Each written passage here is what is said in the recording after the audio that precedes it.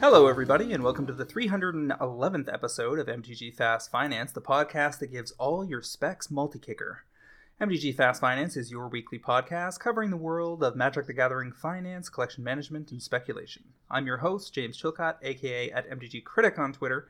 My co-host this week is Cliff Daigle at Word of Commander on Twitter, and we're here to help you folks make and save money playing our favorite game, Magic the Gathering. Hey everybody, glad to be here. I'm looking forward to sharing some valuable information with all of you. This show, as always, is produced by MTGPrice.com, the leading MTG finance community. Sign up today at MTGPrice.com to plan your specs, chat on an amazing Discord, and read articles by some of the best financial minds in the hobby.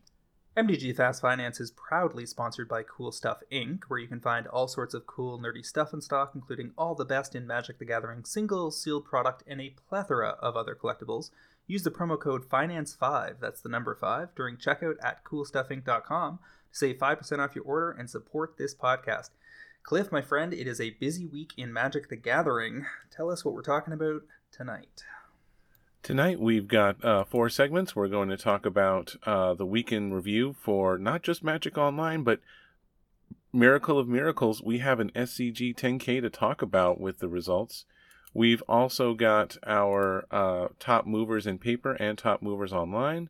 Then we're going to talk about your and I picks, as well as a couple of spicy reader picks. And then our topic of the week, we've got 2 things that have happened pretty recently. There's a kind of a little kerfluffle happening between Wizards of the Coast and people who want to do NFTs and crypto. And then we also had Secret Lair Street Fighter leaked out today. And that has some hotness. Lots to go through. So let's kick things off with a triple-decker metagame week in review. And as you said, we are mixing both Magic Online here and paper. We'll start off with the Modern Premier event that went down on February 14th. So that was Sunday. No, it must have been the 13th because it's always one day off from what Wizard says it was. So Amulet Titan won that one, and this is the first, to my knowledge, major event won by a deck rocking Boseiju Who Endures.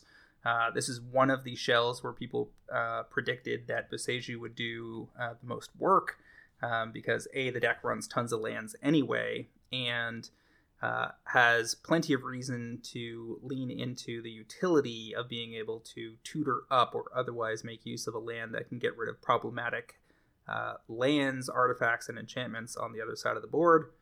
And they ran 3 copies here. They also had 2 Cultivator Colossus for those that have Innistrad block spec sitting around. There's 4 Dryad of the Elysian Grove still in this shell, and they also run 4 Turntimber Symbiosis, which is a past selection on this cast. I mean, what's not to love here? You've got the synergies where you get to put Boseiju into play with Primeval Titan along with a bounce land and get the Boseiju immediately ready to fire off. It's hot. It's real hot. I love everything about this. Second place, we had Black-White Hammer Time with no upgrades from Neon Dynasty. In third place, however, we had Blue-White Hammer Time, and they were rocking a copy of Lion Sash and a copy of the Reality Chip, both cards that made content creators' lists as the top 10 cards from Neon Dynasty for Modern. Good time to reflect back on my comments, I think, last week, where I was talking about how I think this set is actually fairly underwhelming for Modern, and I think that most of the stuff that is going to see play is going to see sparse play. Even these legendary lands, other than Boseiju, I think will be, onesie twosie in decks here and there, and as rares are therefore going to get quite cheap. And I think even Boseiju is wildly overpriced. Currently, it's $40 or something on TCG Player heading into opening weekend. I would imagine price pressure has to push it down to at least 20 to 25 this weekend.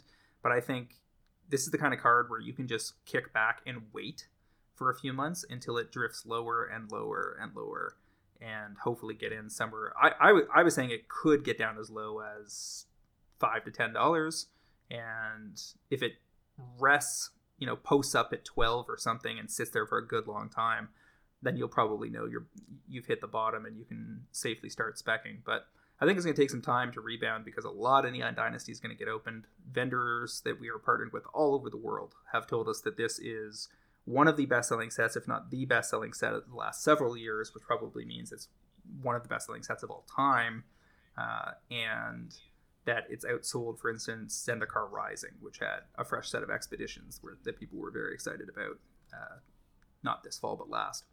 So with all of that Neon Dynasty getting opened over and over and over again, and these being rares, I think the only version of Boseiju I'm going to be keeping an eye on is the fancy foil versions. There are 2 premium versions, I believe, Extended Art and Glow. There's a glow frame, yes. Yeah. So keeping an eye on how low those get. The stuff that tends to come out of the collector booster boxes will not be as opened down the road. What tends to happen with CBs is there's a massive flurry of CB cracking by vendors, pushing inventory out into the market, and then by 6 months later, you might still have set booster pallets being opened by Gaming Company and their brethren on TCG Player, etc., but you won't have as much CB cracking going on a lot of the time. Now, it's not impossible. We have seen ZNR, CB inventory lead to fresh singles appearing in the market 6 to 12 months out from release. So there's room for all of it to stall out behind major inventory walls. But as far as Boseiju goes, regular copies, I plan to wait and see. Yeah, I mean, it's a rare and a super highly open set, like you said. Be patient, people. And then stuff like Lion Sash and Reality Chip, I just don't believe is going to see enough play to matter. I think that stuff has legs in multiple formats, though, in EDH and in Standard, and there is some Standard play going on these days. So the combination of all of those might make those rares, expensive for a Standard rare. Like it could be a $3 to $6 card.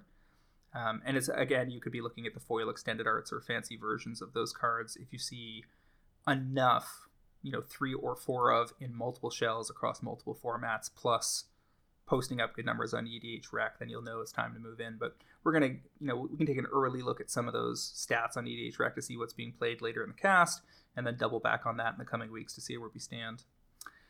4th place in the Modern Premier event was Grixis Shadow, followed by Blue-Red Murktide, 4-color Omnath Yorion, where they also ran 2 Boseiju. And then probably the most interesting list out of this top 8 was a white-green Yorion Death and Taxes deck. Definitely the first time I've seen this shell. I'm going to read this all out, even though it's a lot, because Yorion decks are long. We have 3 Archon of Emeria out of Zendikar Rising. This makes it so players can only cast 1 spell each turn, and non-basic lands your opponents control enter the battlefield tapped. Very annoying in this format. 4 Esper Sentinel, 4 Flicker Wisp, 4 Leonin Arbiter. This deck ran 4 Boseiju, and the reason they ran 4 Boseiju was because of things like Leonin Arbiter. Boseiju's chief disadvantage is that it allows your opponent not just to go get a basic land, but to get a land of a specific basic type, which means they can go get both shock lands and triomes with a Boseiju. But if you have a Leonin Arbiter in play, they have to pay mana to go do that, and they may be tapped out, or they may not have to, or they may need the 2 for something else. And you can time it in such a way as to get maximum value, which is very nice. They also had 4 Noble Hierarch, a Reminap Excavator, which allows them to play Boseiju from the graveyard. 4 Skyclave Apparition, 4 Solitude, 4 Stoneforge Mystic, and a whole package for that. So a Batterskull, a Caldra Complete, a Maul of the Skyclaves, and a Sword of Fire and Ice, which is a fairly standard package for Stoneforge Mystic decks these days. And then 4 Thalia, Guardian of Thraben, providing more of that D&T taxing pressure, so they've got to make tough choices about how to allocate resources. 4 Ethervile to drop these 36 creatures in play, and then they're running, for the first time I've seen in quite some time, 4 Oath of Nisa in Modern, in a deck that's not running any Planeswalkers. This is a legendary enchantment from Oath of the Gatewatch that when it enters the battlefield, it basically has kind of a Ponder-esque type effect. You get to look at the top 3 cards of your library, you can reveal a creature, land, or Planeswalker card from among them, put it into your hand, put the rest on the bottom of your library in any order, and then you can spend mana as though it were mana of any color to cast Planeswalker spells, which is totally irrelevant here because they don't have any. They also ran out of new cards from Neon Dynasty and a Ganjo, Seed of the Empire, and a Lion Sash. I do love seeing an 80 card list running the 4 Ether Vials. Like, that is the height of just optimism and awesomeness all put together. It's really, really awesome to see. I noticed that a couple of lists had the Drannith Magistrate in the sideboard, and that's a card I'm going to, try and pay a little attention to. I was really surprised, though, that if you've got the 4-pack of Leonin Arbiter, you didn't have the usual, you do have the 4 Ghost Quarter, which is just unfair with that Ramunap Excavator, but they're only having 2 Path to Exile in the sideboard, and I found that to be a surprising choice. When you got 80 cards, you couldn't find space for any instance in there? Yeah, it's a little odd. Especially because they have basically no early interaction, right? The first thing they can start to disrupt with is if they get to Skyclave Apparition. Not entirely. Well, true. They got the Solitude. Yeah, they have the 4 Solitude, so they can discard or exile one of the many white cards in their hand to interact as they need to up front. So I guess that explains it. So then 8th place was Blue-White Hammer Time without the Lion Sash and Reality Chip. In some cases, this stuff is pretty early. Like there are going to be players that show up in these lists on opening week where they just don't have the cards yet.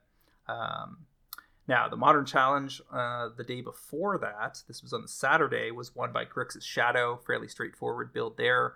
Blue-White Hammer Time, again with Lion Sash, Reality Chip, and a Ganjo in second. Amulet Titan in third, this time 2 Boseiju and 1 Cultivator Colossus instead of 3 and 2 in the other list.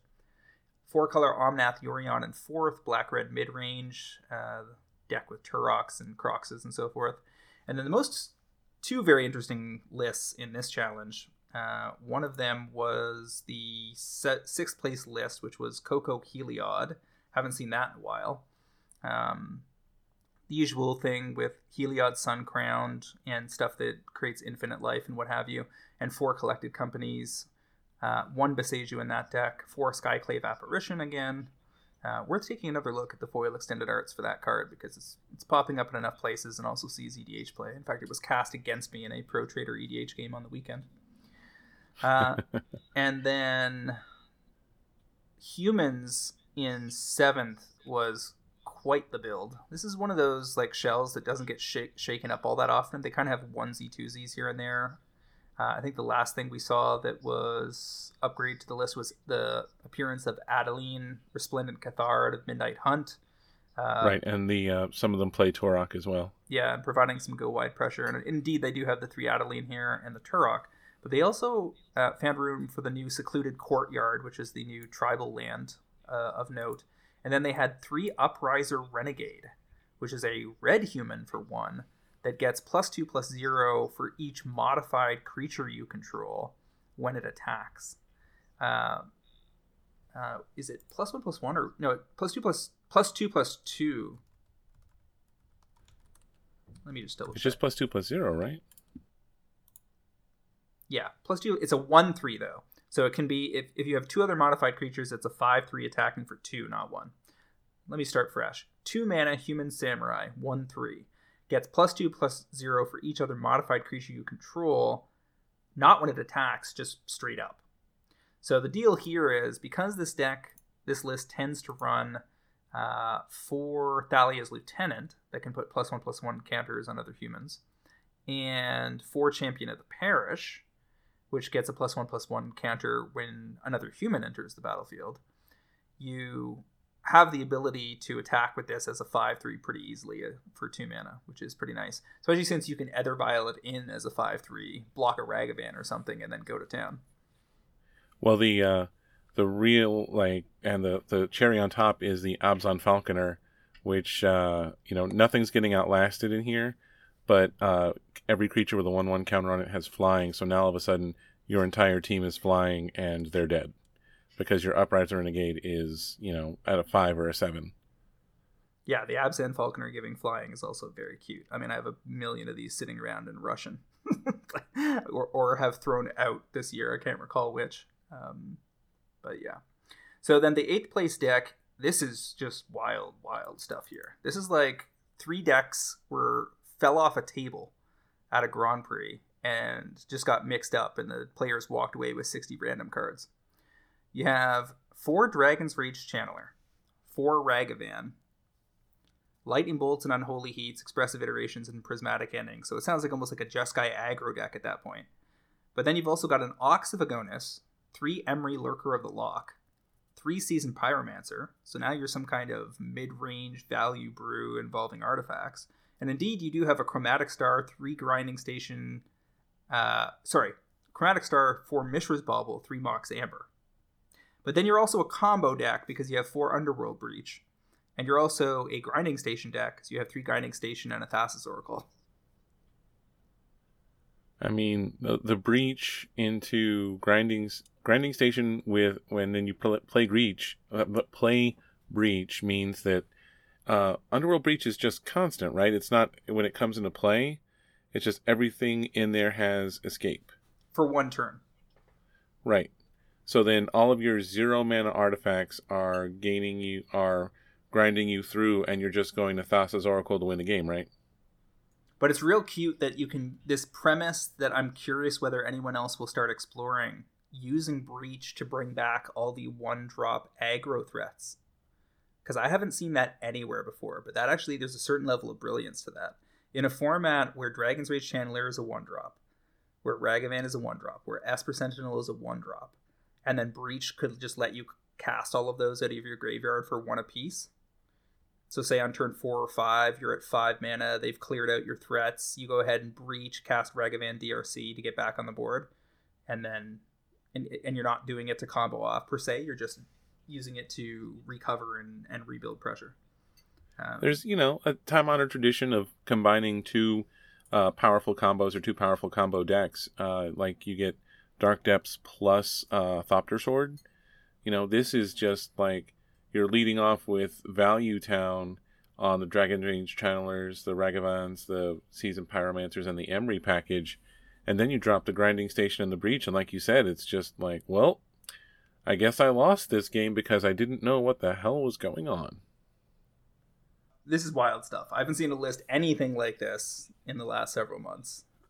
What do you do if you mill the Thassa's Oracle, though? Breach lets you cast it. Oh, Breach lets you cast it. I'm sorry. I keep overlooking how good Breach is the problem. So, you got it. Because it just lets you recast the Mishra's Bauble over and over, or recast the Mox Amber over and over.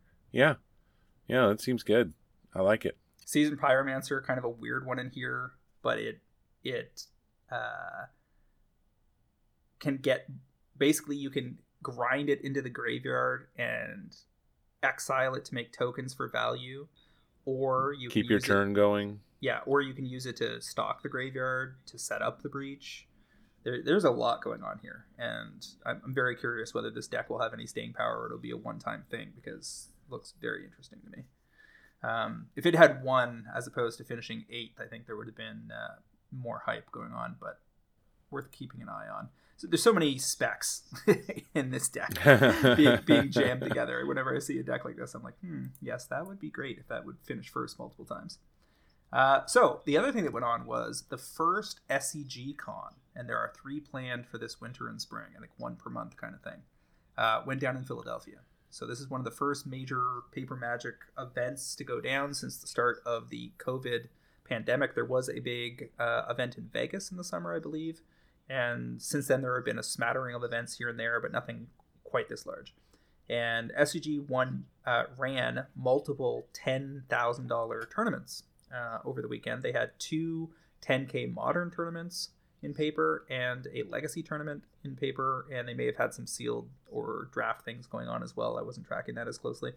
So it's worth us going over these paper results, but there is an asterisk. Neon Dynasty is already out on Magic Online, but it's not in paper until this weekend. So none of these lists are running things like Boseiju or whatever. So it doesn't provide a whole lot of insight into where we're headed, so much as it signals what people might have had built and ready to go. So we're only going to look at one of the 2 10Ks. This one was won by 4-color Yorion Control. Second place was Living End. Burn was in third. Blue-Red Murktide in 4th and 5th, Shardless Rhinos in 6th, Jund Company in 7th. Notable because that's not just new Jund. That's like, this is a whole different thing. This is the Jund Company deck is 4 Bloodghast, 4 Ignoble Hierarch, 4 Mayhem Devil, 4 Seasoned Pyromancer, 2 Kroxa, 4 Ragavan, 4 Grist the Hunger Tide. So you've got the largely forgotten mythic Planeswalker from MH2 showing up as a 4 of in a major top 8 paper tournament. Renin 6, 4 Goblin Bombardment, 4 Collected Company, and 3 Unearth. So this looks a lot like a Corvold deck from standard upgraded for modern. It does. What's really cute here is the Collected Company will get you the Grist. Because it counts as an insect creature when it's in your deck. Right. So then that gives you, a new... You immediately can make a token, and you're not going to, it's not a token, it's not the infinite mill kind of Grist combo. It's just, value, because you can also unearth for the Grist to get it back if you want more things to sack to Goblin Bombardment. It's so awesome. Look at this. There's a lot of cuteness going on here. And then 8th place was Grixis Death Shadow. So I'm much more interested to see what the next, a month from now, when the Neon Dynasty meta adjustments have settled and we go back to paper, those are going to be very interesting lists to review. So we'll probably spend a good part of segment 1 in a month or so going over the next set of lists. Now, moving on over to segment 2, top paper movers of the week. A lot of this is related to, by the looks of it, stuff that people are building in EDH related to Neon Dynasty. So we've got Mesa Enchantress, Secret Layers going $5 to $6. That's just a 20% gain, but I would imagine it'll pick up some steam. That's a fairly popular secret layer, and there's a lot of enchantments hype going on. We've got Flagstones of Tracair from Ultimate Masters going from $5 to $6. That's, again, just 20%, but it's a signal that I think is going to continue rising because these boom bust decks in Modern are pretty fun to play. There's been a lot of creator content on YouTube and Twitch around those decks, and I think there's probably hundreds to thousands of people that are interested in building them. Ephemerith Enchantress out of Visions is a reserve list card that says you draw a card when enchantment goes to the graveyard, and went from 20 to 25 this week. I would imagine people are looking at putting that in their Go Shintai decks, and there's also just a general there's a lot of different enchantments related cards going on. We talked about Sithis Harvest Hand last week, and Enchantress has just gotten tons and tons of new tools this year. Yeah, if you're looking for the next phase of this, if you're into cards dying, I believe I want to look up. I used to have this deck back when I was still building casual decks. Is it still called what I remember? It is true. Faith Healer is a 1 and a white 1/1 out of Urza Saga. There's no foils, but you sack an enchantment and you gain life equal to its casting cost. And with any of the enchantments that like to come back, you can just do some ridiculous things with this silly card. So have fun with that, kids. We've got Parhelion the second from War of the Spark. Foils going from $17 to $26. We already saw gains on that last week, and I put up my Russian foil copy this weekend, so we'll see if that sells into Vehicles hype. That's the blue-white Vehicles commander. I think it's Kotori that's driving most of that. Ninja of the Deep Hours, Time Spiral Remastered OBFs. I think that was my pick last week, wasn't it? Yes, it was. I called it 25 to 45. And it went 28 to 44. So I guess that's self-fulfilling prophecy. And now the market will test that plateau and we'll see if it's real. That's largely in the back of, I think, a ton of people are going to build Saturo. Right. And as probably one of the top 3 commanders coming out of Neon Dynasty. I started building it this weekend instead of Yuriko, which is a deck I had some cards put aside for. But as I looked at the two of them, I think that Yuriko is a different kind of fun, and the nice thing is they can go in each other's decks pretty easily because Yuriko wants high casting cost stuff to be on top of your deck, and Satoru wants to have a bunch of Blightsteel Colossi and so forth in your deck because he lets you ninjutsu them into play for 4 mana. So you build the deck as a bunch of unblockable 1/1s and Bitter Blossom tokens and stuff like that, and thieving skydivers, and stealing soul rings, and then you ninjutsu that back into play, swap it with a Blightsteel Colossus, and kill one of the players at the table instantly, and then you cast a Yuriko the next turn, and blah blah blah. It's looking like it can be built as a fairly nasty deck fairly easily, and there's a lot of fun technical play. So I'm looking forward to playing it, and you're certainly going to run a Ninja of the Deep Hours in there. It's also a deck that's very easy to make beautiful. So from a collector's corner perspective, you can go all Japanese cards.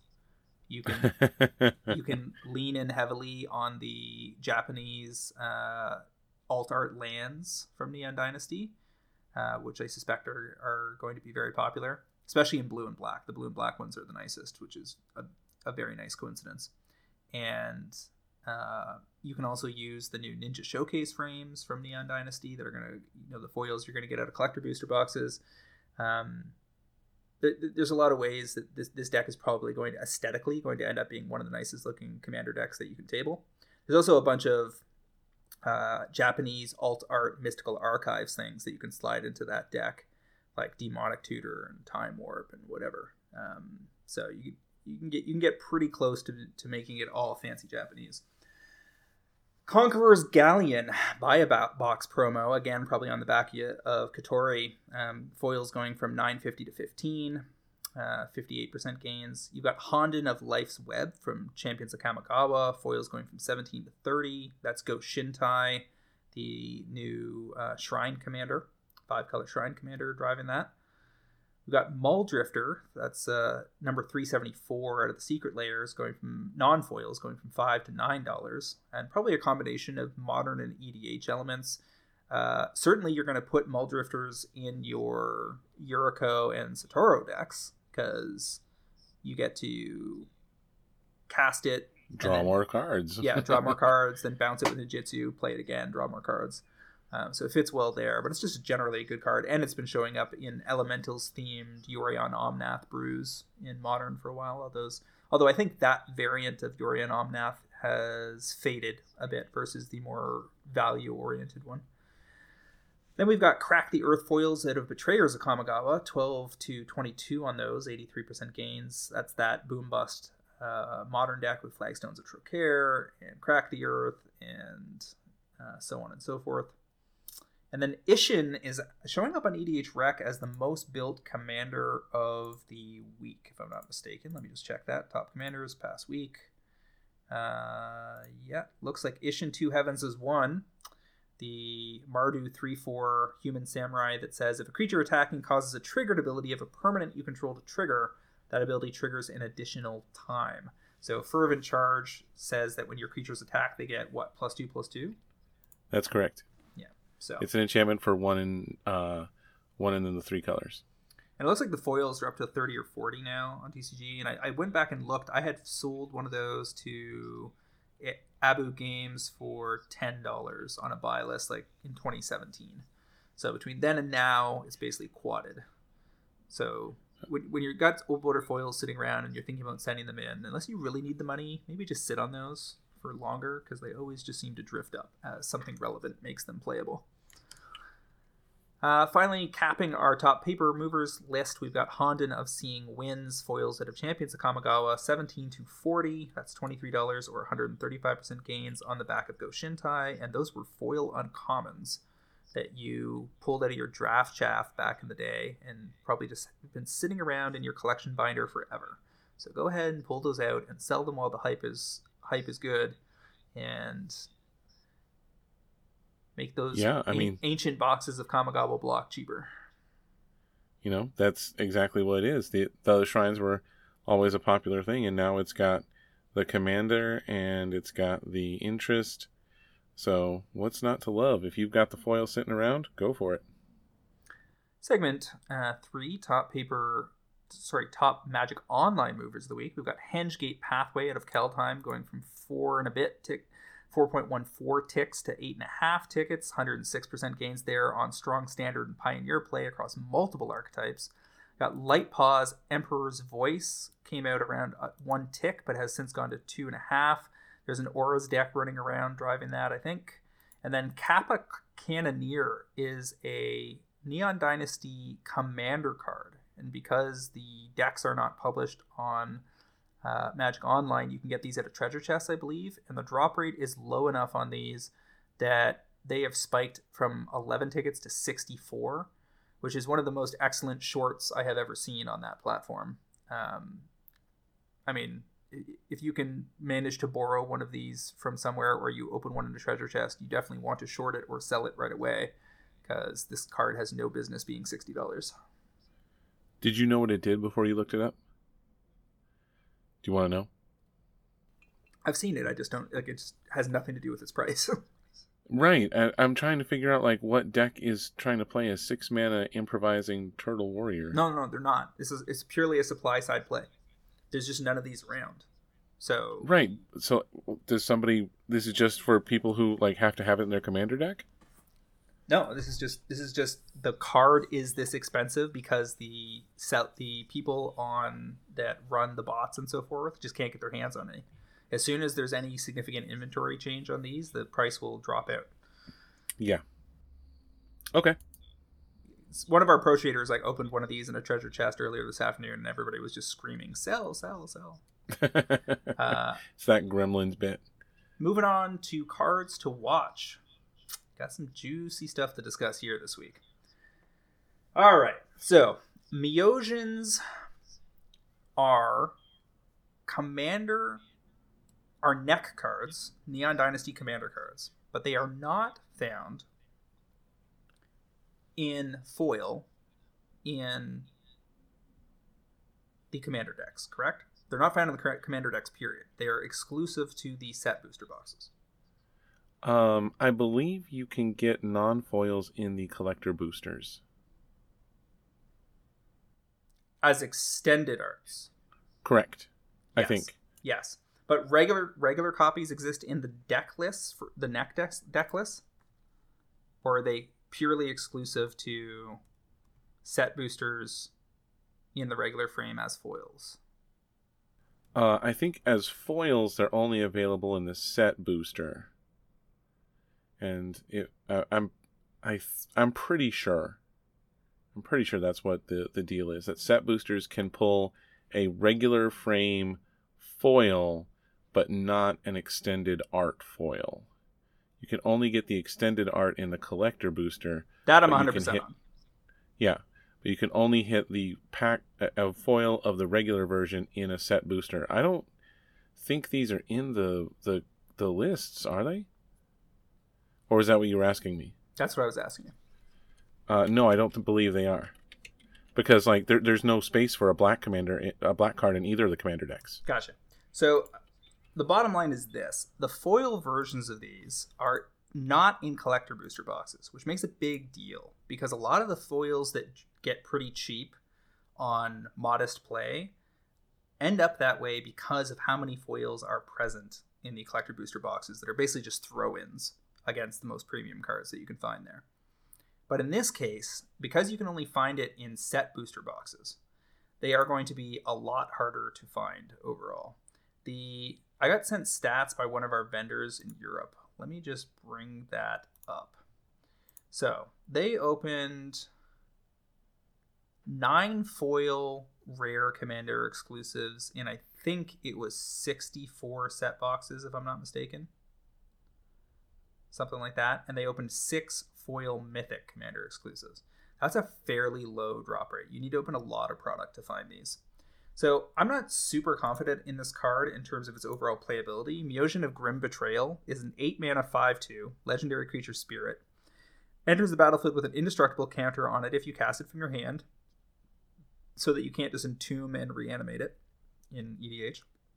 You remove the indestructible counter from it, put onto the battlefield under your control all creature cards and all graveyards that were put there from anywhere this turn. So the cute thing about this is it's in play with an indestructible counter on it. You Wrath or Damnation or Dam or whatever, and clear the board.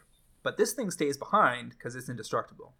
Then you remove the counter from it, and all those creatures you just wrathed away come back into play onto your side. It's expensive. That's the kind of thing Commander players live for. Yeah, it's expensive, but it's probably better overall than Expropriate as long as you've got a sweeper to go with it. And these are currently $10 on TCG Player. They may get even cheaper this weekend. I suspect this is too cheap given how hard they are to pull, but it's basically a new rarity, so it's hard to say. So my confidence level on this is not super high. I'm going to give it a 7. But I think it's very possible that these go 10 to 20, or if it gets below 10, whatever it gets down to, 6, 7, 8, 10, whatever. I suspect they go back up to about 20 in a year, because these are just going to be tough to find. And a lot of them are not going to flow onto TCG Player. Now, if nobody plays this card, then the price will still languish. But if it sees even modest EDH rec stats, it shows up in 6,000 decks in the first year or something, which I think could be possible. 4,000 to 6,000 seems very reasonable for the card. Then I suspect it will get there.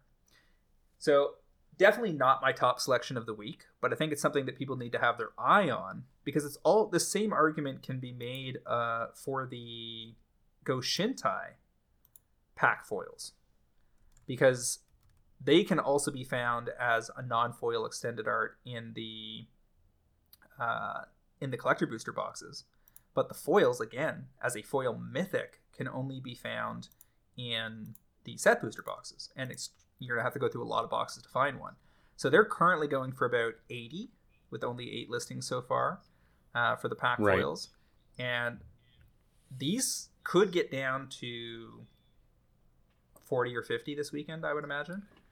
But it's going to I really? You think it will go that? I would be surprised if it broke 60. Like if you're getting one mythic and there's 3 mythics in this particular grouping, right? You have 3 possible mythics. You're saying. Yeah, 3 possible mythics. So that means if they pulled 6 out of 60 boxes, that means you're getting 1 mythic about every 10 boxes. That means it takes 30 set booster boxes to get 1 foil Go Shintai of Life's Origin. And that's quite a ratio. I would be surprised if it broke through 50. Because there's only, 8, like you said, 8 listings, and none of them under $80.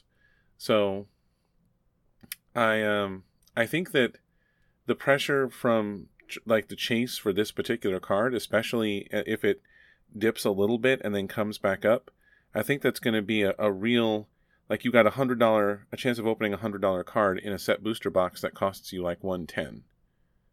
So the added value from that's going to be pretty high. And I think it's going to push a lot of the cards down. I like picking up these foils of the commander only cards. I'm just not sure I'm ready to do that yet. I want to see how low these get. The extended arts will be plentiful. That's the thing. They're currently at 45. Yes. They're gonna get pushed down way lower than that.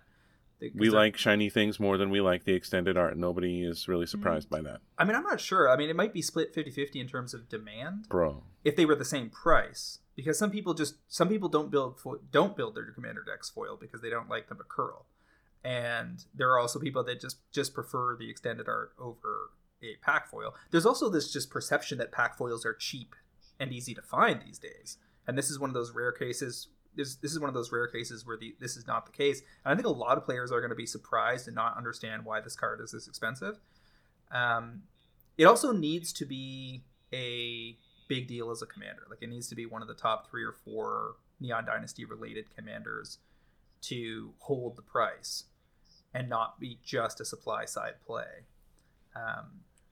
But anyway, I don't think there's any question of that. But anyway, whatever the cheapest these get down to this weekend, I'm going to snap off a couple just to see. Because here's the thing about this card. They're not going to reprint this for a long time. That's a very good point. Like, where and for what purpose are they going to print a Shrine Commander again? It could be years and years and years before this ever sees a reprint. And these could just quietly drift up over the next 3 years, and you're going to look at them one day and be like, that's a $200 card. And there are 4 listings. Because you basically no one ever buys it. It probably sells once a month to a Go Shintai player that has the time and money to justify going after the rarest version of this. So, all that being considered, I think this is a interesting card to watch. I'm not convinced it's a fantastic pickup yet, because again, it's a fresh rarity, and those have fooled us in the past. But something to watch this weekend, and I'm going to experiment with both of these Myojins at the rare level and the Goshintai at the mythic level. Snap off a few and then track prices later, so that when they do this again, because they are going to do this again, we'll have a better sense of where they're going to go and what the entry is supposed to be.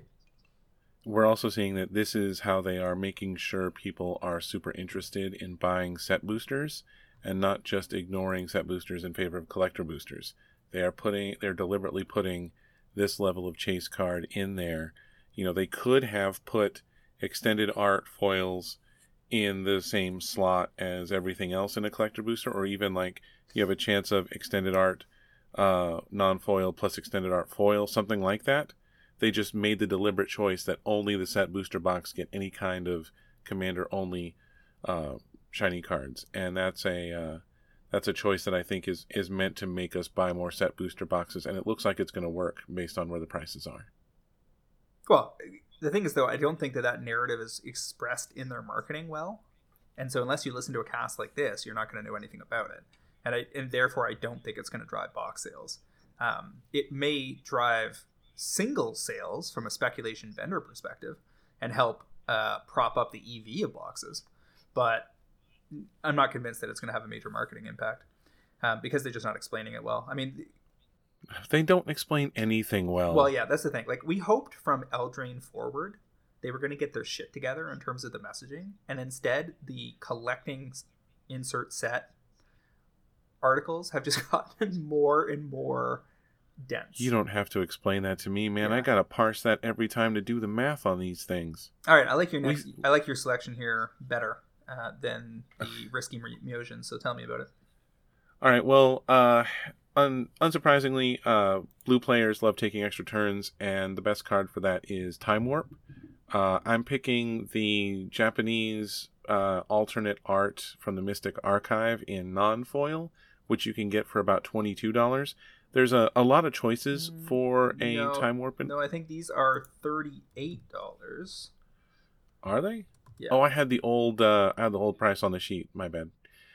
You get the archive versions in non-foil for around $38. I'm thinking they're going to go up to $80, which they were at when they first came out. This is a great card to have because, it's a mythic from the Mystical Archive. It doesn't exile itself like most of the new cards do that take an extra turn. But this is also like the best card to exile with Chun-Li. And we're going to talk about what Chun-Li does when we get to the segment 4. But keep in mind that she's all about instants, and you get to replay them and just cast them over and over again. It doesn't matter if you're recasting the commander. I would listen if you wanted to talk about the non-foils of the Mystic Archive in English. Those are only $11. That might have a greater growth percentage. Like you go 11 to 35. But this doubling back up to where it was seems like a pretty good bet to me. There's a few things worth noting here. These have drifted down all year, but kind of bounced off a low 30s number in mid-November and have been slowly drifting up since. The sales history on TCG suggests that they sell onesie-twosie copies a day, and we've only got 20 listings left and no major walls. This is the foil set or draft booster, Japanese draft, foil set or draft versions of this sell in Japan to buy lists at $1,000. And we've sent multiple copies over for pro traders via our Japanese buy listing program. For them to cash out on those. So we know that there is strong Japanese demand. And then more importantly, close to home in North America, without even getting involved in all that, Card Kingdom is currently offering 25 cash, $32.50 credit. So if you're picking these up in the $35 to $38 range from various vendors, you don't have a lot of risk, because I don't see that buy list offer dropping anytime soon. This is the sexiest art available for the card, period. And that's never going to change. Nobody's really opening Strixhaven product anymore. So these are going to drift up whether or not Chun-Li provides the impetus. There are always going to be Jeskai, Grixis, etc. commander reasons for this to be moving. And it's just a big deal card on EDH Rec anyway. Like, Time Warp is a massive staple in the format. 17,000 decks registered running it. That's surprising. I thought it would have been much higher than that. Okay. I mean, there are play groups that are not fond of extra turns, right? So, well, nobody is, because all you're going to do is sit around and watch somebody have all the fun, and that is its own version of fun. And I respect everybody's different definition of fun, especially when I'm having all of it. Yeah, so I like this one. I think we're at the right place in terms of the price slowly bouncing off its low. It's a very popular card. Chun-Li might provide impetus, and the supply side of things looks like a solid ramp is forming. So a good selection there. My next pick here is the Wandering Emperor foil showcase version. So this is the Samurai foil from Neon Dynasty. Draft set versions of this are being posted in Japan this week at $2,000. Now, I'm only talking about in North America on TCG Player, etc. They do not differentiate between collector booster versions and draft set booster versions. However, I went ahead and snapped some of these off at around the $70 mark, $70 to $80 mark, earlier this week, on the premise that when I did that with Kojima Soren's, the last time something like this was going on, because Soren is 1,000 draft set version, Japanese draft set versions of Soren over in Japan are also $1,000 plus card. And sorry, I don't think I mentioned earlier, the Wandering Emperors that are going for $2,000 are the foil Japanese showcase version. But I expect that the English draft set version will probably buy list in the $200 to $300 range within the year. So my premise for ordering early, when I believe that a lot of vendors will have been opening set booster boxes in advance of collector booster boxes, is that I might have a chance, as I did with Soren, of out of every, say, 10 copies I order, I might get one draft set booster version, which will put me significantly ahead in terms of the overall value of the purchase. Now, even if that doesn't happen, I snapped off a Wandering Emperor copy on TCG before the cast at $55. And currently, I think the next lowest price is something like $80, but I would imagine that heading into opening weekend, we will probably see prices get pushed down again, and I think that $60 entry point, or even lower, could be a very reasonable place to be on the premise that you were going to buy list them to Japan down the road over $100. So I'm calling this to go 60 to 120 in 12 months or more, on the basis that this card may be underestimated in North America and extremely popular in Japan. So I think this is something on the lines of you made a ridiculous amount of money on arbitrage with Sol Rings in the Masterpiece, going from Europe to here. And I think the whole like set booster, draft booster versus collector booster foiling differences, and how Japan and Japanese players will really pay a premium for that, and American players aren't really in the know. And this is an excellent example of like a knowledge gap that we want people to know about. And if you're feeling like you don't have the ability to get this to Japan, to cash in on it, all you have to do is be part of the Discord, and we make it ridiculously easy. Now, the other thing to keep in mind here, though, is that with something like Vorinclex was available around the same price back with Keldheim like a year ago. Wow, that's hilarious. That feels like 5 years ago, but yeah, that was a year ago. It does feel that way, yeah. And Vorinclex got up to $250 or so before collapsing back to about $125, $130. So if the Wandering Emperor is roughly the same rarity overall, the odds that it will end up being a $100 plus card seem pretty good. And indeed, those $80 copies I was talking about from earlier today seem to have been drying up, and the price is getting pushed back over $100 again. So this whole thing is going to oscillate as vendors struggle to figure out what they're supposed to be pricing these at, given that the card, the Wandering Emperor, at best looks like it's going to see some standard play and occasional EDH play. There seems like an opportunity here. Now, the other couple cards that are in a similar boat is, of course, Kaito. I've got 6 or 7 Kaito borderless foils on order now, and I think they got down to that like $70 or $80 price point. I think I bought multiple copies of TCG Player around $69 last week, and now I think the lowest is closer to, let me just see, lowest priced copy on TCG Player is currently $133. So there have already been some potentially very lucrative pre-order opportunities. There's also, you and I have been talking about how the etched foil Kaito Shizuki Ninja Frame is actually the rarest version, right? I don't think one is... wait, let me go back and look at the number of variants from the math article, and I'd be able to tell you. Well, my argument is this. The foil etched is limited to the CBs. All other versions of Kaito can be found in set and draft booster boxes, albeit at a very low drop rate. But that still means that there's more copies of those in the wild than there is of the etched, because the etched is only in the CBs. And if we believe that the foil etched, foil borderless, and pack foil versions are all equally likely in the CBs, then the foil etched should be the rarest.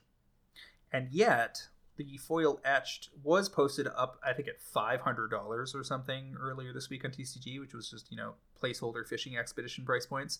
And then some $200 copies filtered in, and some $150s and some $90s. And then there was some $50 copies earlier today. Those seem to have been snapped off, and now there's $75 copies at the minimum. I've stayed clear of this one so far because I'm not confident that the third best version of the card, even if it's a supply side play, is the one worth chasing. But it's certainly a card I'm going to watch. Yeah, if you have one version that's noticeably more expensive than the other, and the difference is like traditional foil versus etched foil, that's definitely something to keep an eye on. And then, of course, the other card to be talking about that's chased from this set is the Phyrexian Vorinclex, where Vorinclex... Jin-Gitaxias. Jin-Gitaxias, Progress Tyrant Phyrexian.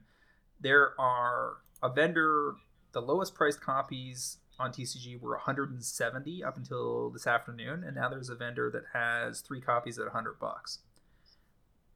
Pretty tempting, since Vorinclex bounced off 130, right? And I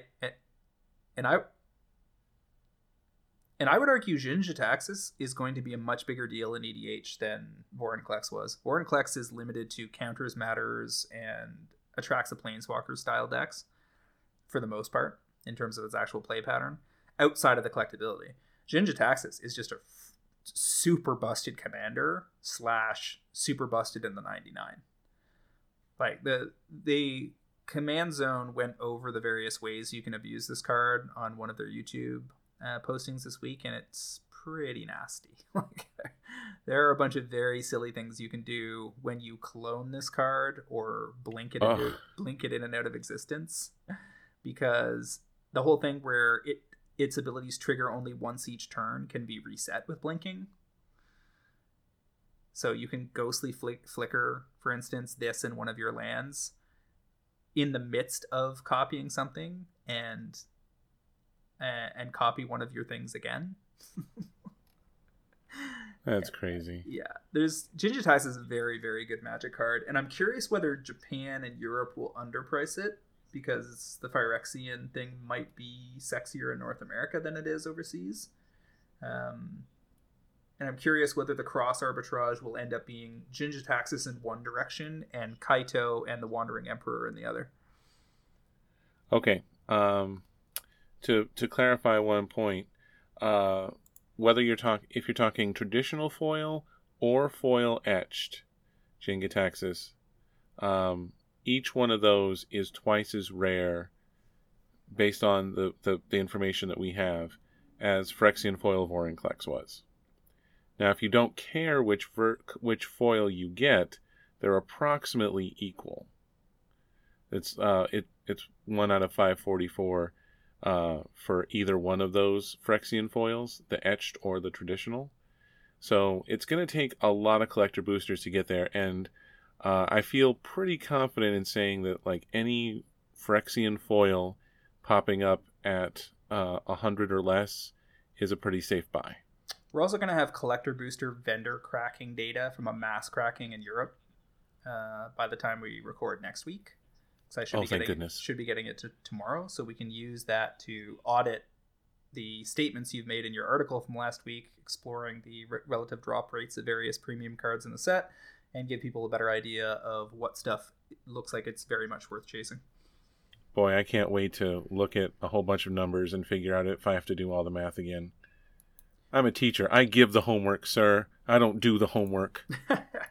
So anyway, Wandering Emperor, I think, is underestimated in North America, but we'll see what happens this weekend. I could very easily see vendors cracking this card in the Midwest and saying, this card sucks, or it's medium. Don't see the demand profile for it. What the heck? It's going for $140 in TCG. I'm going to post mine at 120, and then 110, and then 90, and then 80, and then 70, and undercutting themselves down to the point where it'll be irresistible to buy some. So, something to keep an eye on, and then you can make your own call this weekend and see where we end up. All right. I'm for that. And this next one is contentious with me, so let's go through it. Oh, is it now? Well, I think that the silver screen foils are all things that we should probably prepare to move in on. I recognize that there's a certain risk because it was, there might be pallets of it stuck somewhere. But the foil drop rate there haven't been a lot opened, and the foils are like some of the more chase versions. Today I'm picking Morbid Opportunist. Right now you get it around $25 on TCG, and there's like 3 copies at that price. It's already in 9,000 EDH decks. The regular foils are like $4. And I think this one's got an easy chance to double up just based on the demand and the fact that this is this is the best version you can get. This is the rarest. This is the chase one. I pulled the trigger on a bunch of silver screen foils for my zombie deck, and it stings that these cards are so expensive, but I think that this is a unique thing that is going to be the financial bright spot from an otherwise silly-ass decision on Wizards' part to re-release a couple of sets with the same art just in black and white.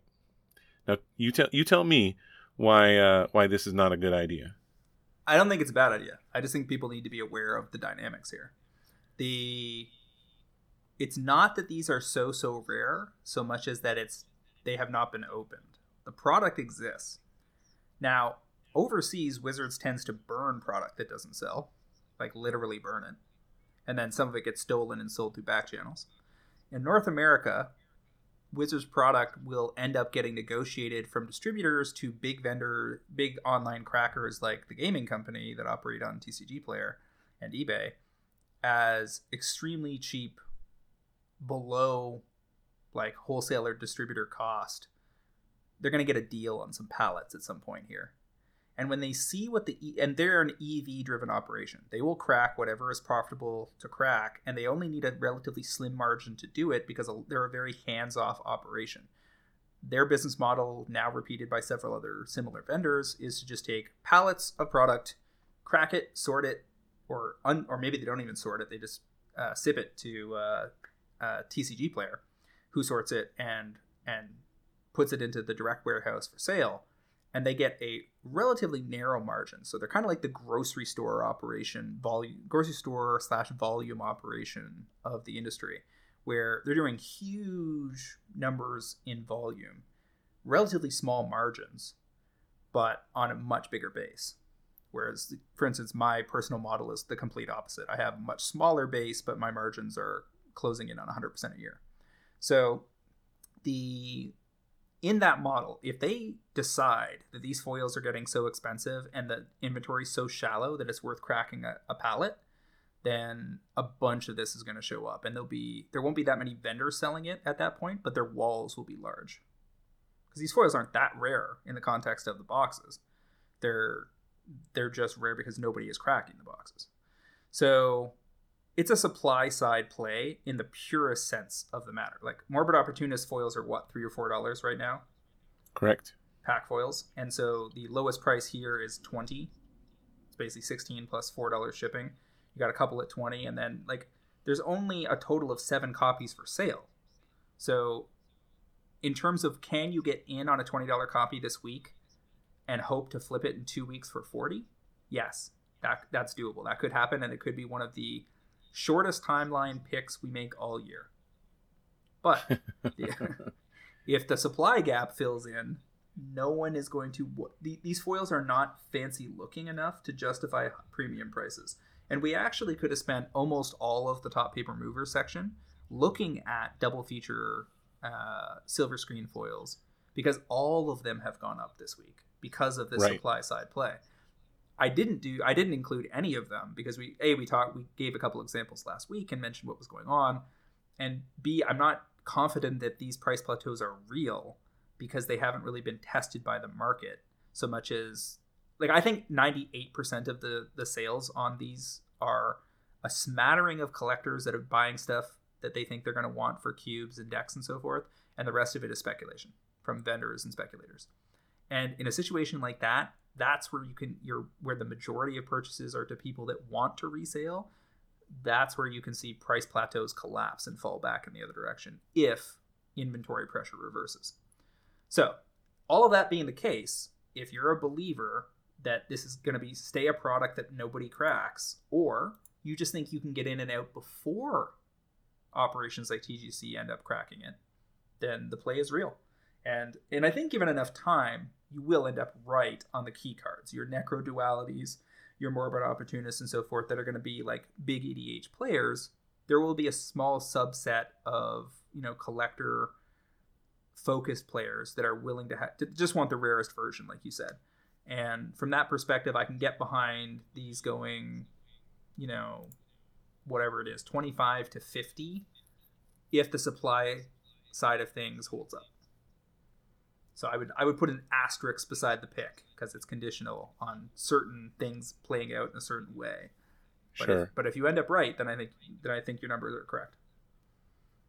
All right. Well, I like how you summarize that is, if you're right, then you're right. And I can live with that. If you're right about the reasons, you're right that there might end up being a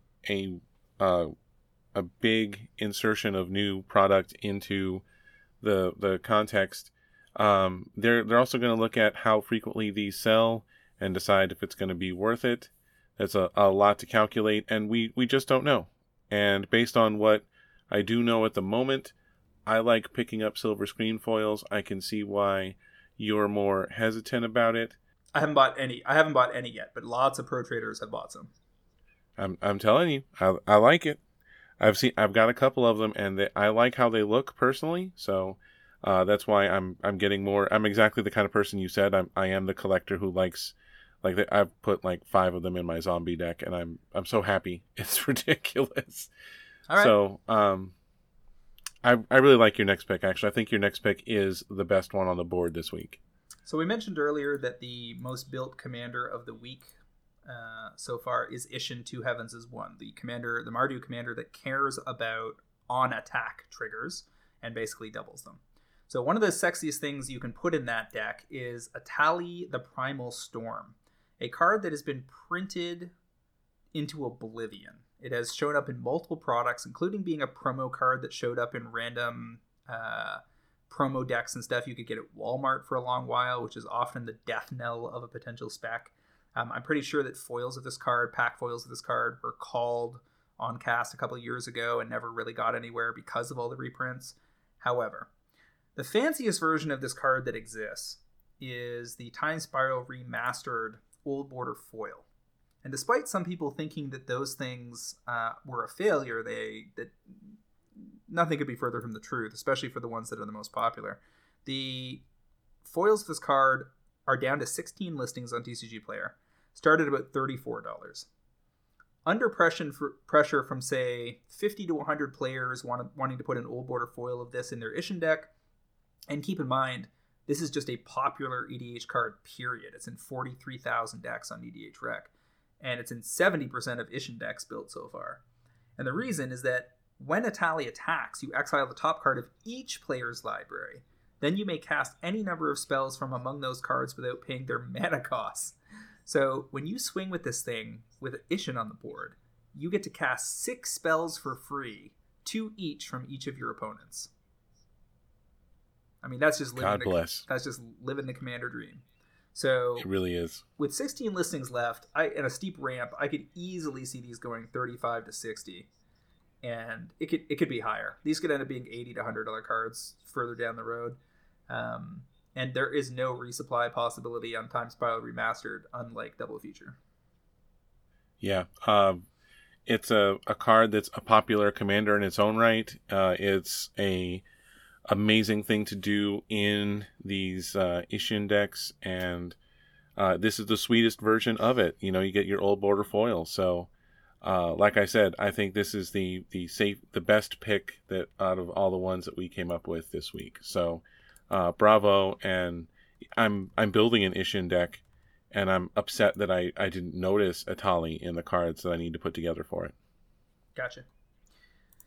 Alrighty, let's see here. My next selection is going to be not a Magic card. It's going to be Crown of Seeds from the game Flesh and Blood, out of the Tales of Aria booster boxes, which is not the current set, Everfest, that just came out, but the one before that. This is a cold foil legendary, so the rarest of the cold foils, other than I think legendary is the rarest thing they have, and it's a crucial piece of equipment for Bravo Showstopper, I believe, one of the new. Can't 100% remember if it's Bravo or one of the others from Everfest, but pretty sure it's Bravo. And they dominated the recent tournament, basically pivoting the meta in a major way. And these were about 140 last week. Now they're drying up. There's 8 listings left on TCG Player. Just one copy at 175, and then it goes to 205 and above. I think that these are going to go 200 to 300 in the next 6 weeks, and you can get in and out pretty quickly on the back of that. The risk profile here is that we're still in COVID. There aren't that many Flesh and Blood tournaments going on. The market has retreated from the extremely hot high point it was in on this game 6 months ago. The whole thing could be a house of cards, or it could be a durable game that lasts 3 to 5 years and then collapses, or it could go 20 years and we just don't see it yet. These cold foils for popular heroes tend to be able to hold a $300 to $500 plus price point. It's getting harder and harder because they're printing more and more as they go on. But for instance, the Crater Fist that I got out of a booster box last year is like $900 plus or something. And so Crown of Seeds, by all accounts, from the Fab side of our Discord, is a very good card in a very good deck that seems to be about to see a dramatic increase in play, and they're drying up. So 200 to 300 Crown of Seeds cold foil. I don't know anything about Flesh and Blood, but I trust your math on this. You ready to talk about our Pro Trader pick? It's anonymous because I can't remember who submitted it. I have a vague memory, and keep in mind, like I get like 10 to 20 selections on this front per week, and I have to parse them very quickly, pick a good one, and then move on. So I tend to forget all of the rest. But sometimes there's a seed in the back of my mind that somebody mentioned something, and I just can't remember the details of the conversation. But I'm pretty sure somebody tried to advance the topic of Bolas's Citadel promo foils. These are the ones that were available through the WPN network this summer. They are old border foils of a card that is in 57,000 EDH rec decks. 11% of all black decks run this enchantment artifact. Is it an artifact enchantment or just an artifact? It's just an artifact. Just an artifact, yeah. And so you can currently get these for about $5 on TCG Player, and there's plenty-ish of them lying around. I think we're looking at, let me just see total. Retro Frame Bolas' Citadel is down to 102 listings total, but if we filter by near mint, we drop to 62 listings. And there are some walls from vendors that are pretty large, 40 copies here, 30 copies there, because some vendors got big packets of these that they didn't give out in stores. They just resold online. So it's going to take some time for these to filter out. And so I would say that this is probably a 12 plus month selection. And I think you're really looking at this as like a buy list play for a double up 2 years down the road or something. So if you're looking for quick flips, I don't think this is it. But if you want a copy for yourself, you may as well get in now, because I don't think it's going to get any lower. And if you want, you're looking for a spec, as long as you're willing to hold for a while, I think these are going to do very well. It's a very popular card. The old border foil version of it is the best looking version. And the distribution model means that, yeah, there might seem like there's a lot of these lying around right now, but that can't last forever because there's no resupply on them. So it's going to drain steadily from here. Yeah, there was a whole cycle of these along with Fabled Passage, right? So I think all of these are solid pickups, and especially like 57,000 EDH decks is a ridiculous number, and it enables a bazillion different combos. You can do all kinds of broken things with it, and you can get it for $4.50. Like, sold. Just buy a stack, put them away, and in a year when you're buy listing them for double what you paid, just think of us and make sure you renew your membership. One of the things that is nice here is that CK is pretty confident on these. They're already offering about even on cash versus your lowest posted price on TCG Player. So there's like a wall of 20 plus these on TCG Player at $4.50 US right now, and Card Kingdom offers that much in cash. You can actually arbitrage direct credit if you have a solid credit out that doesn't create bleed against lowest possible price. Because they're offering $5.85 credits. So you could buy the 450 copies, ship them in for $5.85, and then if you find something that you think is underpriced versus its current or near-term market, you could pull a little quick switch arbitrage play here. And I think that because it backs the play with very close to zero risk, you may as well go ahead and grab a little stack of these. Good job, Anonymous Pro Trader. Remind us who you are in the comments. We'll get you your $25 gift certificate from our lovely sponsor, Cool Stuff Inc. I actually forgot to do our little media post segment 2 bumper, so I may as well do that now. Now is as good a time as any to remind you all about the Cool Stuff Inc. customer rewards program. The more you buy with our 5% off coupon, Finance5, the closer you get to even higher rewards, including up to 15% off Magic Singles and assorted minis. Head on over to CoolStuffInc.com today to build your loyalty and save big. And that brings us on to our weekly topics. The first one is Magic the Gathering Crypto Wars. We won't linger on this too long. It's just kind of a hilarious story. There's this crypto organization that tried to start a NFTs thing with Magic IP. Not because they had permission from Wizards of the Coast or Hasbro to do it, just because they thought that the legalities of it allowed them to do it without any endorsement from the company. And I think that this is worth flagging and briefly discussing, because this is going to play out repeatedly over the next couple of years, where you're going to have crypto bro teams that think they found a loophole in the intellectual property laws and strike out to stake ownership over very well protected intellectual property with very expensive lawyers that cannot wait to sharpen their teeth on their nonsense.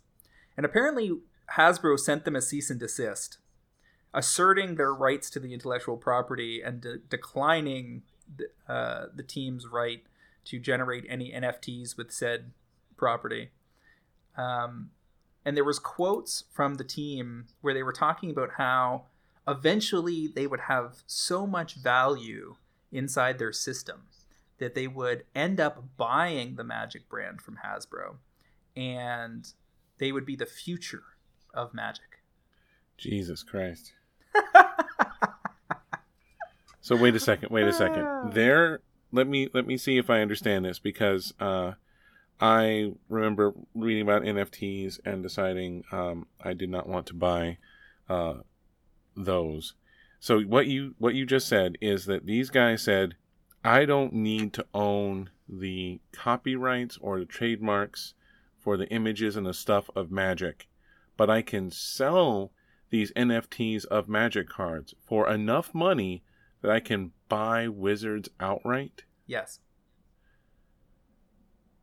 Like this wow, just this is the problem. Who's going to buy it all? That's what the question is always going to come down to. Like, who the hell is going to buy this copyrighted image of Chandra that you're like, no, it's the NFT. You own the NFT, and that's it. And then you're just like, and how do I get the money? Like, no, you paid me the money. That's where the money goes. You own a JPEG that has to be hosted on a server indefinitely, or you lose access to it, and everybody can just screenshot it anyway. It's it's available everywhere else, including Gatherer and every database that has Magic cards, including MTG Price. It's just, the whole thing is just fucking ridiculous. And the idea that you could make that they don't understand the inverse relationship between how much money you're making on somebody else's intellectual property and the odds you will get to keep that money. Like, the more successful they are doesn't get them closer to buying Hasbro. It gets them closer to being sued so successfully that they are penniless for the rest of their existence. I just want the contact information for the people who they think would buy the NFTs, because those are the people we need to, like, I will just unload my entire spec box to these people. If they're willing to believe that the NFTs on unowned IPs are available to them, like, I can convince them much more easily that, I've got this stack of 200 copies of Yawgmoth's Vile Offering that have just been languishing in my spec box for 2 years, and I can easily talk them into buying those off of me. So just get me some contact information, I'm good to go. I mean, talk about being out of touch with reality. The Magic Twitter community and social media community in general is so hostile to crypto and the premise of potentially forthcoming Hasbro NFTs, which keep in mind, Hasbro has asserted that they also may have some ridiculous project forthcoming. Great. Because remember, everybody saw projects like, because keep in mind, there are some completely vaporware, silly projects going on in crypto. I mean, not some, most. Like, I got paid a few years back through the agency to put together a proposal for a new cryptocurrency where they just threw a bunch of keywords at us, and we generated a proposal to a point based on what they'd given us. And then we were like, okay, fill in the blanks. What is actually going on here? What do you have? what have you built, and how is it different? And they couldn't answer a single question, because the reality was they didn't even have a tech team. And I'm like, let me get this straight. You're a cryptocurrency company out raising money, and you don't even have your first programmer yet? And we were like, yeah, we're out. Thanks very much for paying us to generate a phantom proposal for a nothingness. And so much of that is going on in the industry. But there are also some extremely successful NFT projects that have been embraced by the communities that they face and have made hundreds of millions of dollars. So, for instance, NBA has NBA Top Shots, which is like digital booster packs via an app on your phone. And you have to get into a line, like a digital queue, on a certain day to even get access to them. And if you get in, you're mostly going to get like some random NBA player making a normal jumper that's not of any particular renown. And you're hoping you're going to open Michael Jordan beating Cleveland in final seconds in 1988 or whatever. So those projects exist and have made enough money and been proven to be commercially viable that I'm not surprised Hasbro is looking at that and doing their usual thing where they try to like follow behind on business/cultural trends by about 3 to 5 years. And I'm sure they will cough up something ridiculous down the road. But the fact that some random organization thinks that they can get in the way of that and somehow set up some kind of roadblock based on loopholes is just so funny. Well, That was good for some dunking on people on Twitter this week. But today we got the. I'm sorry. Was there anything else you wanted to talk about with the crypto? Cause, nope, we're good there. Right. It's gotten all the attention it deserves. Good. Something that is going to get a lot more attention is the Secret Lair Street Fighter, which is like, how official is this picture of the 8 of them? It's releasing the idea. What I saw in a Japanese. Okay, so Japanese Twitter account posts the Street Fighter cards last night overnight North American time, and then promptly deletes it because they probably were trying to schedule the tweet and messed up the scheduling or something, and so the cards went live before they were supposed to. They got picked up by various social media quarters, ended up on Reddit, ended up in our Discord, ended up Star City Games ran an article about them this afternoon. So it got the cat's out of the bag. So that's why we're okay talking about it. Like, we would never have advanced this.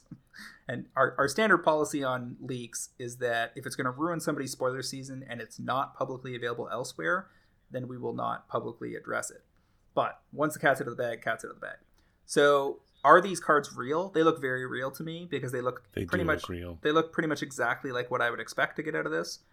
And we already knew that Secret Lair Time Street Fighter was announced a while back, and then they started sending their social media influencer list these little Street Fighter kits this week. And there was another announcement from a Japanese Twitter account, Magic Twitter account, about save the date for the 19th of February.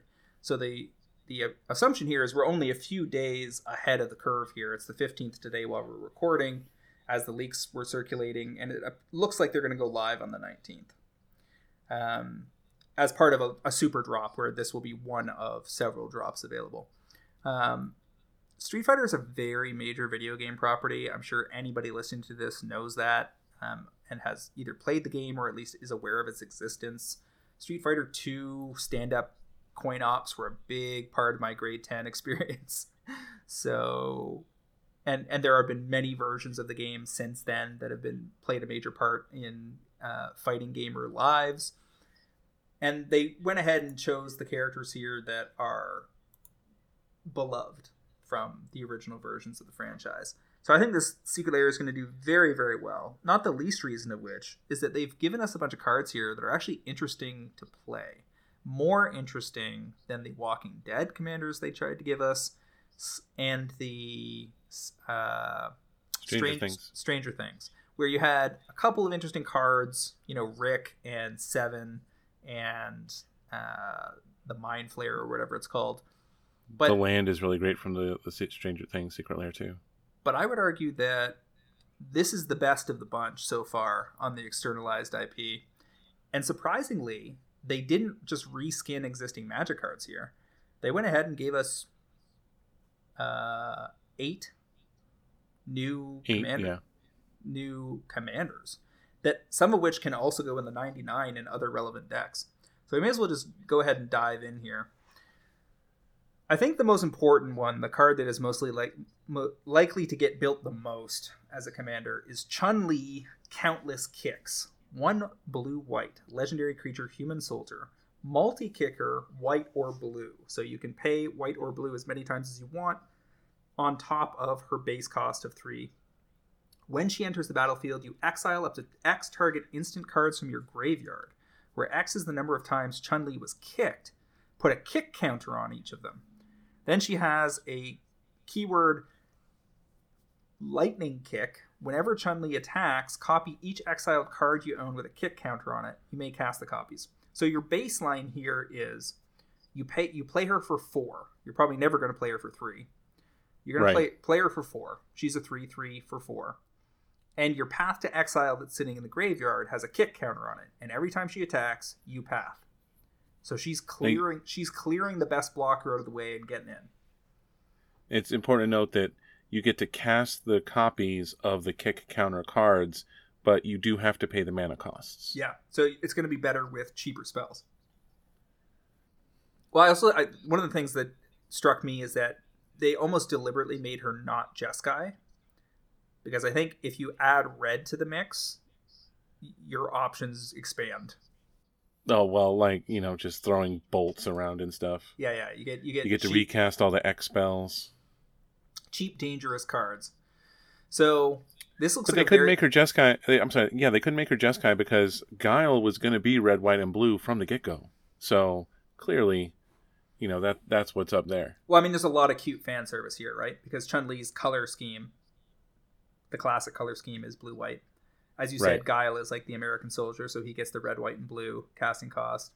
But yeah, anyway, Chun-Li, great looking card. It's going to be a fun build. Likely to be very popular. And we'll go back to the top of the list here. We've got E Honda, 4 double white, legendary creature, human warrior, Sumo Spirit. As long as it's your turn, each creature assigns combat damage equal to its toughness rather than its power. And then 100 Hand Slap. Whenever E Honda Sumo Champion attacks, up to 100 target creatures get +0/+X until end of turn, where X is the number of cards in your hand. And so because of his first ability, they actually are getting +X/+X. So you're looking to go... You want to go... He's a 6-mana 7/7, so... Your ideal world here is you're somehow generating a ton of tokens that have huge butts and are going... So they're 0/5 tokens or something, and they're going to attack as 5/5s anyway, and you're going to have 4 cards in your hand and make them all 9/9s. God bless. And he attacks as a 7/7 because he's a 0/7. I mean, it just goes right into every Arcady Sabath deck. You could play him as the commander on your own. He goes right in the 99. Who's the tree folk commander that... Doran, yeah. The siege tree or whatever. yeah. So that's awesome. I think this is the second card where something talks about the 99 of something. There was some monstrosity card that had something about the 100-handed one out of Theros. Yeah, that's a fun one. But I love that both Ken and Ryu are red-white cards. So Ryu is a World Warrior, 2 and a white, 2/4 with training, because he doesn't give up and he's always looking to improve. And training puts a +1/+1 counter on him if he attacks with something bigger than him. Correct, something with greater power. Got it. So then he's got the Hadouken, which is 4 and a red. I think that's a 4. Yeah, 4 and a red untap, and the untap, which is a symbol we haven't seen in the longest time. And you discard a card. He deals damage equal to his power to any target, and if you deal excess damage to a creature this way, you draw a card. So you get to attack, get the training bonus because he learned something new, and then he fireballs something away, and if it's small enough, or his power was big enough, you get the card back. It's so good. Oh, it's ridiculous. It's a fun card more than anything, right? Like yes, it is. It's not like overpowered, but like everybody is going to want to table this one way or the other. So just so they can go, Hadouken! God, yeah, I was going to do that exact thing right now, and you stole it from me, and I'm never going to forgive you. So I'm going to have to go download the sound effect right now. I'm not sure this is a commander that people are going to like build and play for a long time, but I think a lot of people will want to own it as a collectible. It'll be fun to throw into the 99 of various decks where it just kind of functions as a kind of a clunky card draw engine / targeting mechanism that you're willing to give up the slot of a better card for just so you can play Ryu in your deck. Now, Ken Burning Brawler, similar kind of thing. 1 double red, legendary creature, human warrior with prowess. For red or white, you can give him first strike until end of turn. And then Shuriken, whenever Ken deals combat damage, you may cast a sorcery spell from your hand with mana value less than or equal to the damage without paying its mana cost. So you want to make him big. He's a 4/2, by the way. And then you get to cast sorceries at instant speed, starting at 4 mana, which is pretty fun. God bless. I love it. I love that Ken and Ryu have opposite power toughness going on. It's just, there's so many like little flavor nods in here that just like sing to the nostalgia that's going on in my soul. As opposed to the Stranger Things cards, where by and large their abilities just didn't make sense. Like when they finally hit us with Secret Lair, Final Fantasy VII, like just put me in a coma for a week, okay? Because I won't be able to handle that. I just will not. See, the Final Fantasy TCG is still ongoing, so that's unlikely. But if it was to stop, then that could be a potential. Blanka Ferocious Friend. 3 red-green. Legendary creature, human beast warrior. Rolling attack. Blanka Ferocious Fiend has trample as long as you've cast 3 or more spells this turn. Electric Thunder. Whenever Blanka becomes the target of a spell, he gets +2/+2 until end of turn and deals 2 damage to each opponent. So this is kind of like a feather style commander, because you want to have a whole bunch of cheap cantrips and you want to make him indestructible. Give him +2/+2. He's +0, +1/+0. He's fighting something. He's doing this, that, and the other. And he's repeatedly doing damage to each opponent as you do this. And then you probably want to have ways to recurse those cards and cast them again. You're going to play Underworld Breach, exiled a bunch of that shit, do it all over again. And you're trying to just smash him through over and over again until the table is bruised and bloody. I mean, like, you've got fun, like, enchantment recursion you could do. You know, you cast Rancor, you got some way to sacrifice an enchantment, and just, like, boom, boom, boom, boom, boom, and you're getting 2 damage to each opponent, and it's going to be 2 more to the person you eventually attack to death. This is great. I love that they called him a friend. He's not just, like, ferocious monster. No, man, he's your friend. And he's gonna zap the bejesus out of you. It's so good. Oh my god. I'm smiling so wide over here. So then we get Dalcium Pliable Pacifist, 2 green-white legendary creature human monk with reach. He's got teleport. I think that's what that keyword is. Dalcium Pliable Pacifist has hexproof until he's attacking, unless he's attacking. So that's very nice on a commander, because that solves a lot of problems without you needing to get a Lightning Greaves in play and so forth. So always worth paying attention to that. And whenever a creature you control with reach attacks, untap it, and it can't be blocked by creatures with greater power this combat. So it makes your reach creatures unblockable and by bigger creatures. And then Force Punch. Whenever one or more creatures you control deal combat damage to a player, draw a card. So it's Toski. Toski's better because it's every creature that hits you draw a card. This, you're going to get a maximum of 1 card. 3 cards. Right. Well, but if you hit everybody, you draw 3, I believe. Oh, right. Because it's per player. So I'm pretty sure that's how that works. We'll get a check on that. Somebody will absolutely correct us when we're wrong. This is a fun card. I don't think it's going to be an ultra popular commander. I think in the decks that care about this kind of thing, it's an auto include. And it's certainly fun. Like when Command Zone does the inevitable Street Fighter episode, which I would imagine will launch next week or something, somebody will play this just because building this deck. See, one of the things I think people outside Commander don't get is that the big add to the whole hobby by embracing Commander is getting to go through the process of building unique decks that are unique puzzles to solve. Whereas when you approach something like Modern, you can go, early on in your process of addressing a constructed format other than EDH, competitive constructed, you may think to yourself, oh, I'm going to outthink the meta and bring my thing to the table. Then you go to F&M, you get smashed. You go home and go, or maybe I'm just going to net deck because that's actually the only way I'm going to table anything that matters. And then you end up making small tweaks to the deck as you get to know it over time. Whereas with this, you can go, here's what I'm going to do. I'm not going to look up how decks like Dalcium are built on EDH Rec. I'm just going to go through my collection and start pulling shit out that looks correct until I find stuff that looks fun to me.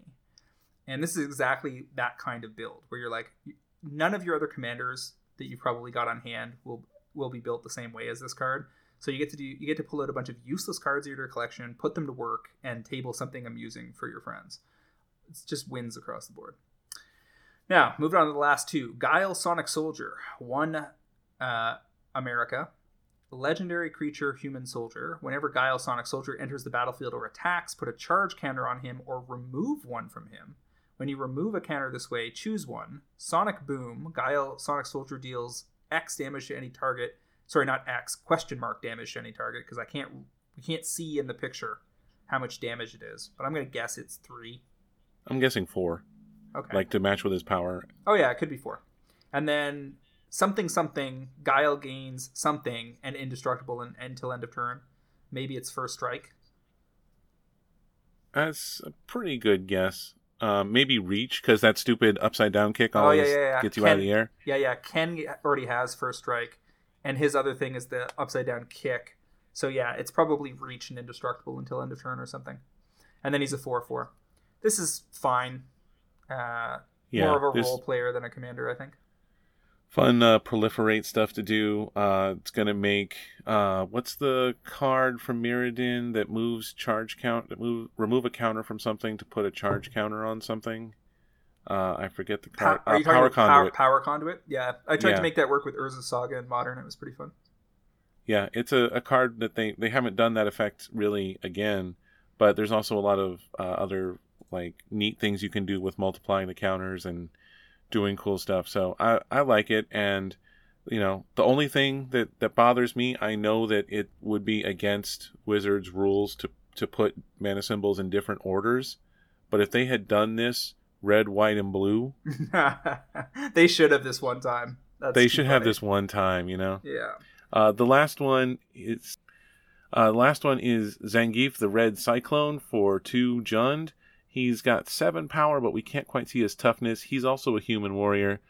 He must be blocked if able. And he's got Iron Muscle as long as it's your turn. Zangief has Indestructible. Always nice. And then the Spinning Pile Driver. Whenever Zangief deals damage to a creature, if that creature was dealt excess damage this turn, that creature's controller sacrifices a non-creature, non-land permanent. So if you chump block Zangief, he makes you pay with something else. And the art here is just phenomenal. He's got the bear and the headlock. Like, oh, it's so good. All of this is so good. This is so funny because we can call out the beta lure as a spec. You're going to throw a lure on Zangief back from 1994 and send him in against some tokens and make them sack all their stuff. I don't know that would work because, like, you have to sacrifice non-land, non-creature. So you got to have like artifacts, enchantments, planeswalkers that you want them to get rid of, which is great. Like, don't get me wrong, it's always great. You're just going to clear their mana rocks and their smothering tithes and their Rhystic Studies. No, but it only works with excess damage, and if they have enough to soak it all up, you won't get any excess damage. No. Because if you lure, you get to choose how to assign damage. Oh, is that how? Okay. When a bunch of creatures block. That's right. You do get to choose how to assign damage. You decide how to assign the damage, so you get to decide which creatures have. Never access. mind. That's amazing. Yeah, it's gross. Good job. Yeah, lure effects are going to be fun with this guy, and this one does look like a buildable commander that people will build because it's fun as it looks. Can be. Like, yeah. So plus you just get to talk in a Russian accent the whole time and. Here's the piece that I suspect pulls it all together. They've already done a good job. This is a good release. But there's going to be a bonus card, right? So who's the bonus card? It's got to be a fireball, right? No. I think it's Bison. You think it's Bison? I would like Sagat, but you're probably right. And if they're really smart, the bonus card is 5 color. I don't know how you justify Bison as 5 color, or whether there's some other Street Fighter character that might work better. I can't remember. Somebody was talking about whether there was a Street Fighter character that can use all the other characters' moves. If that exists, I don't know the lore that well, so I can't remember for sure. But if there's I don't remember it from Street Fighter 2, for instance. But maybe there's something from further down the line. Bottom line, if they provide a 5-color commander here, and you get to play all of these characters in the same deck in just one big jumbled mess, that's terrible and also hilarious, and people will do it because it'll just be so fun to do. I would 1,000% be here for Bison being like, red black with like some unusual activated ability that dips into white and blue and green. Like white, blue, he does his spinning thing, whatever that was called. And then for green, he gains reach because he can knock stuff out. I don't know. The missing combo, like the missing color combination, is blue-black. Right. out of this set. So But Bison has a big old red costume, so I don't think you can do a... Sure, but Zangief is the red cyclone, clearly all red, Russian themed, and they made him 2 Jund. So Bison Dude is wearing like 1 square inch of clothing, okay? Like, yes, it was red, but his color was chest hair. Okay, but as a Russian character, clearly red was the association, just like Giles is red, white, and blue. Now, the thing is, Bison could be blue-black or Grixis, but, I mean, if they don't give us a 5-color commander for this, people are just going to build it under Kenrith, right? And just build a big old mess. Let's see, they're all humans, so you could get away with, like, almost all of them are warriors, so you could slap it into, what's her bucket, the 5-color warrior. Did Morophon get banned, or was that a fever dream? No, Morophon did not get banned. Morophon's 7 mana. Yeah, no. Why would Morophon get banned? Because it was too good of a commander. I'm pretty sure it is banned. What? No. Let me just check that. Maybe I'm... That doesn't seem possible. Morophon the Boundless. No, not banned. What am I thinking of? I don't know. Anyway, you can just build this as Morophon. I mean, yeah, that's a good default for just about everything you'd want to do. Kenrith is an option. I like that you could go warrior for 6 of these. Oh, I know what I was thinking of. It's Golos that got banned.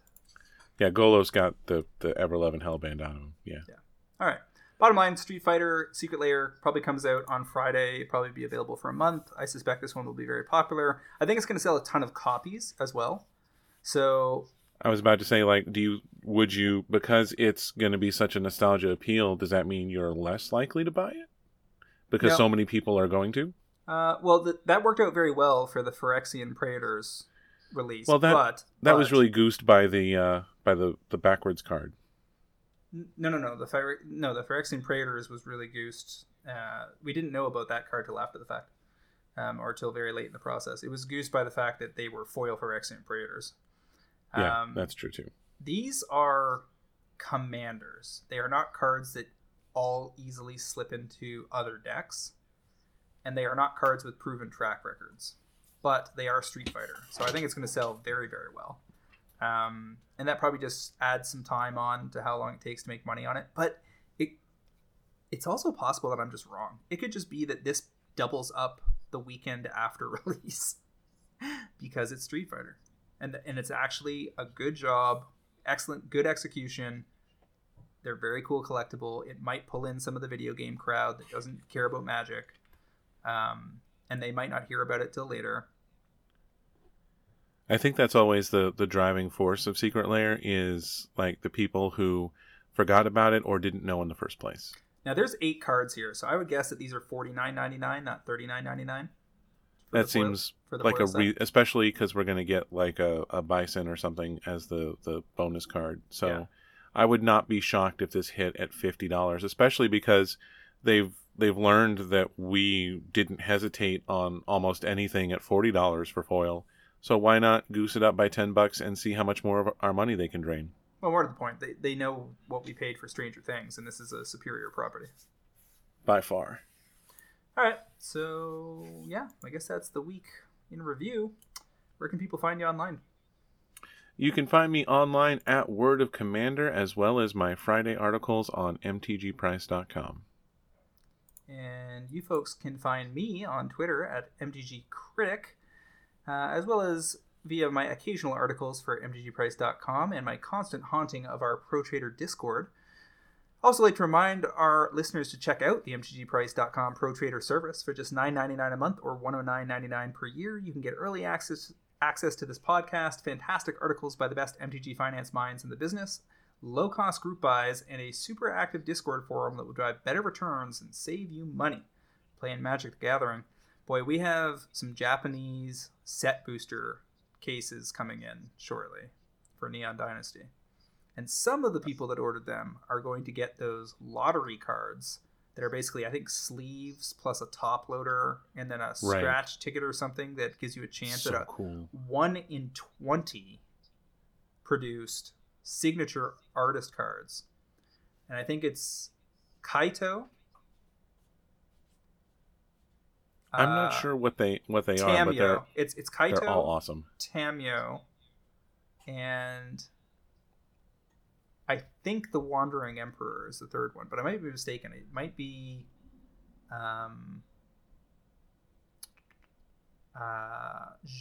Jin. I have to double check that. No. I know what the third one is. The third one is Satoru, the Metal Gear. The buy a box version. Yes. So Tamio, Kaito, Satoru, and only 20 of each in the world. So I imagine there's very little chance that any of us will actually win one of them. But should be an exciting unboxing regardless.